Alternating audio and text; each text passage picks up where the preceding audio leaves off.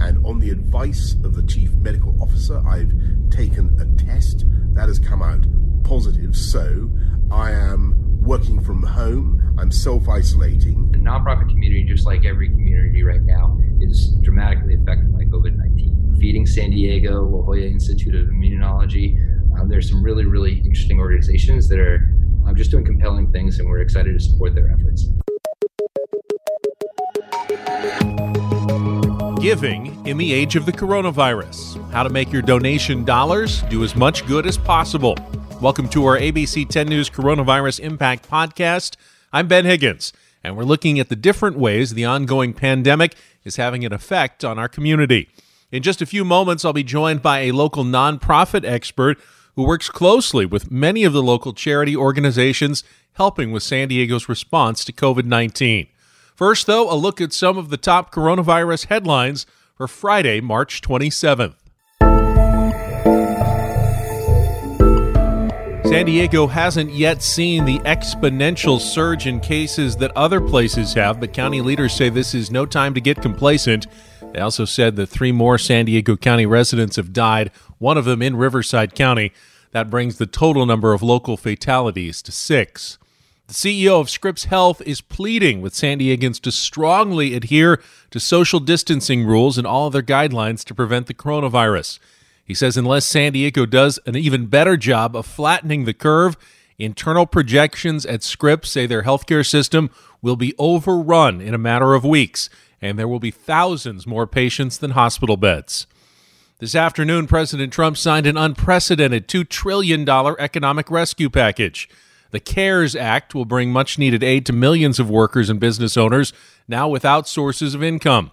Checks are expected to go out to most American families the beginning of April. Sadly, in any crisis, there are people who will look to take advantage of the situation. And joining me right now, Team 10 reporter Adam Rakusin. And Adam, you did a story today on COVID scammers who are actually trying to profit off of other people's misfortune right now. What did you find as you were looking at some of the different scams that are going on? You know, it's amazing. It's the same type of scams that we're always seeing, phishing types of scams, anything that comes in through your email. But of course, because there's a pandemic going on right now, people will try to take advantage of that situation because you're scared. You know, the FBI told us that a lot of people are at home right now because of the stay-at-home order. So what are you going to do when you're at home? You surf on the internet.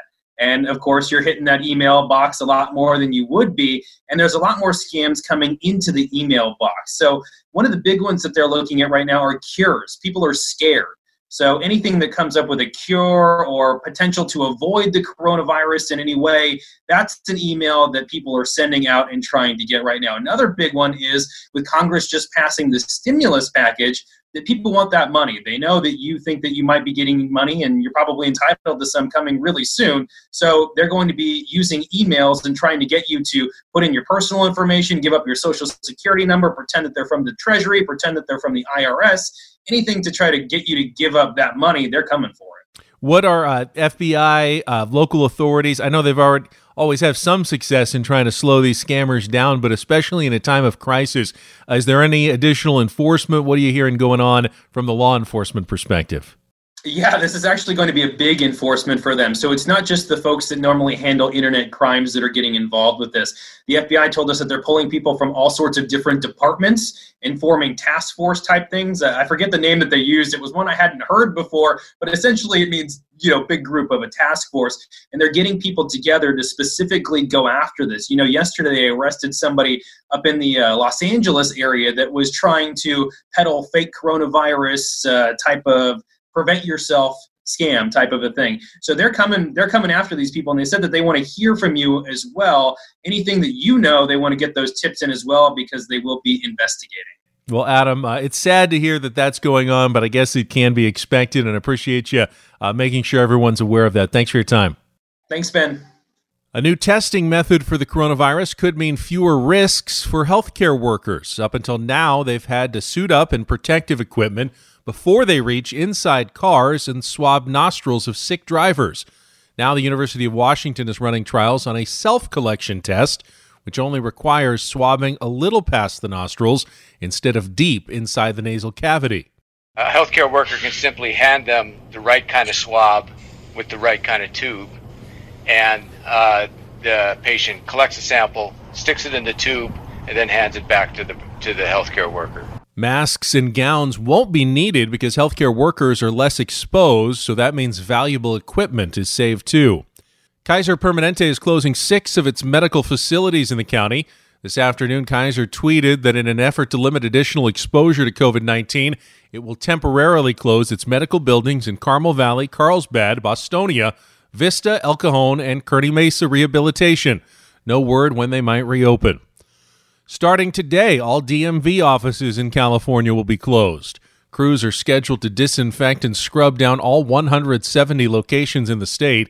The DMV says you can go to their website for services including driver's license renewals, registration, or an address change. You'll have to upload the necessary documents and then wait for a DMV representative to contact you to finalize the transaction. Disneyland and Disney World will remain closed indefinitely. The theme parks were originally scheduled to reopen next Wednesday, but the Walt Disney Company announced today they will stay closed until further notice. The company says it will continue paying its hourly employees through April 18th. Meantime, SeaWorld says it has furloughed 90% of its workforce. Many of us who want to donate money to help fellow San Diegans during this tough time have questions about how to proceed. And joining me today is the co-founder and chief impact officer of a San Diego-based online fundraising platform called Classy. Pat Walsh is my guest. Pat, appreciate you spending a few minutes with us. Ben, thank you very much for the invitation. Well, first of all, tell me what Classy is, and then we can start talking about the impact on the nonprofit sector during the coronavirus pandemic that's going on right now. Certainly. Well, as you mentioned, we're a San Diego-based social enterprise, and we build fundraising software for thousands of nonprofits around the country. We actually started the organization here in San Diego back in 2006. Our early team, we were hosting fundraising events, from runs to walks to music festivals, really engaging some of those younger audiences and supporting lots of local initiatives and local causes. And we had built our own technology to allow any of our early attendees to make a donation or to set up a fundraising page on behalf of the nonprofit beneficiary. And over time, that technology really was in high demand, and nonprofits we were working with said, hey, listen, is there any way we could use this for our own campaigns? So we made kind of that massive shift from hosting our own fundraising events into a technology company. So the great thing is a lot of people want to help, do whatever they can. What are the trends you're seeing right now in nonprofit giving? Absolutely. Well, it's interesting. You know, the nonprofit community, just like every community right now, is dramatically affected by COVID-19. But we're very fortunate. Nonprofits and the organizations we work with are very resilient, right? And so they're bouncing back. Certainly, you're seeing a dip in some of those traditional offline fundraising events. You know, this is the time of year where you see a lot of galas, a lot of runs, a lot of walks. And so, you know, you're obviously seeing a dip in that, given the shelter-in-place initiatives around the country. But those nonprofits are bouncing back. You know, they're transitioning into a virtual environment. They're basically trading the way that they used to or would formally engage with their donors in an offline capacity, and they're trying to build those meaningful relationships in an online virtual capacity. So in terms of specifically, if people want to help COVID-impacted people here in San Diego or anywhere, what's the best way that they can make sure their money is going to where they want it to go? It's a great question. All the organizations that we work with are 501c3 organizations recognized by the IRS. So we know that they've been validated. We know that they're legitimate.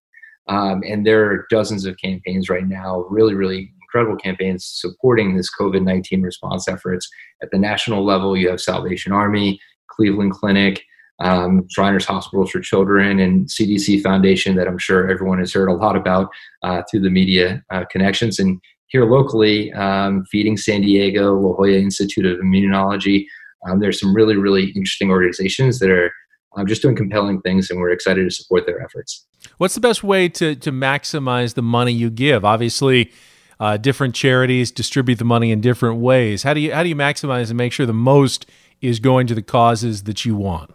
Absolutely. And transparency is key. Certainly, you can do your own research on organizations. The organizations that, again, are validated by the IRS, that's a great first start. There are another platform or a number of platforms out there that are kind of those watchdog safeguards. So platforms like Charity Navigator, who's actually one of our partners and clients, they provide that kind of validation that, yes, this is a good organization and the money is going to where the organization is saying it's going to. There, of course, are lots of very worthwhile charities that have nothing to do with the coronavirus at all. Are they going to be impacted negatively? Obviously, some people have limited amount. They give one place, they may not be able to give to the usual charities they donate to. What anticipated impact are you expecting there? It's a good question. It's interesting, the consumer donor population really does respond in crisis situations. 46% of consumers will respond in a crisis situation to support their nonprofit community. Nonprofits who are indirectly involved in coronavirus, this is a great opportunity to champion those efforts. If you're supporting a cause or if you're supporting an indirect initiative that's supporting, coronavirus response efforts, champion that. Be transparent with your donors. If you're an organization that is not directly involved or indirectly involved with coronavirus response efforts, just be transparent and speak honestly and candidly to your consumer base. Hey, listen, we recognize that this is a national emergency. This is an international crisis. We're asking you to continue your support and help our organization succeed in the same way that you've continued to do so over the years.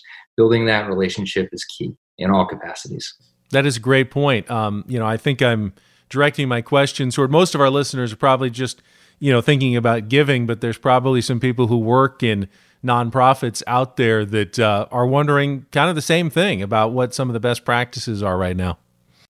Yeah, we're fortunate to, as I mentioned, work with a number of organizations. And so we're seeing some best practices coming together from around the country. We actually, in fact, we're going through the same challenge ourselves. Our signature event each year is a 3-day conference called The Collaborative.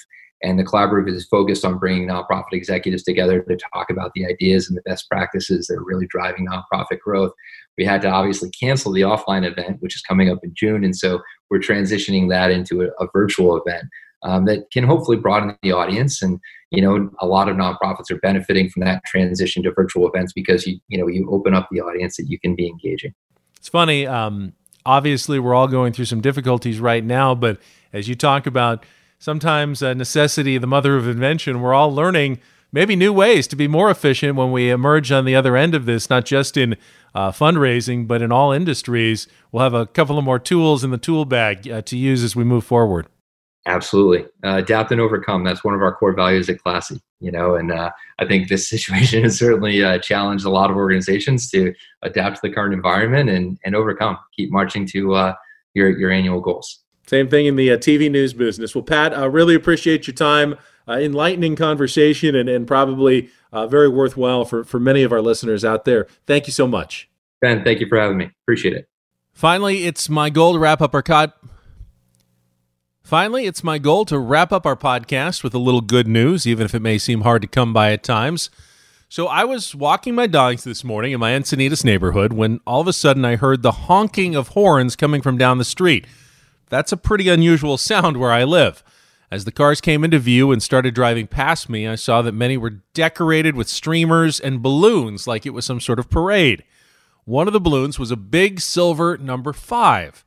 I got out my phone to shoot some video, and that's when it finally hit me. Each car was stopping in front of a house about half a block away. One person at a time was getting out and leaving a wrapped package or gift bag on the lawn. Soon the presents were lined up in a neat row.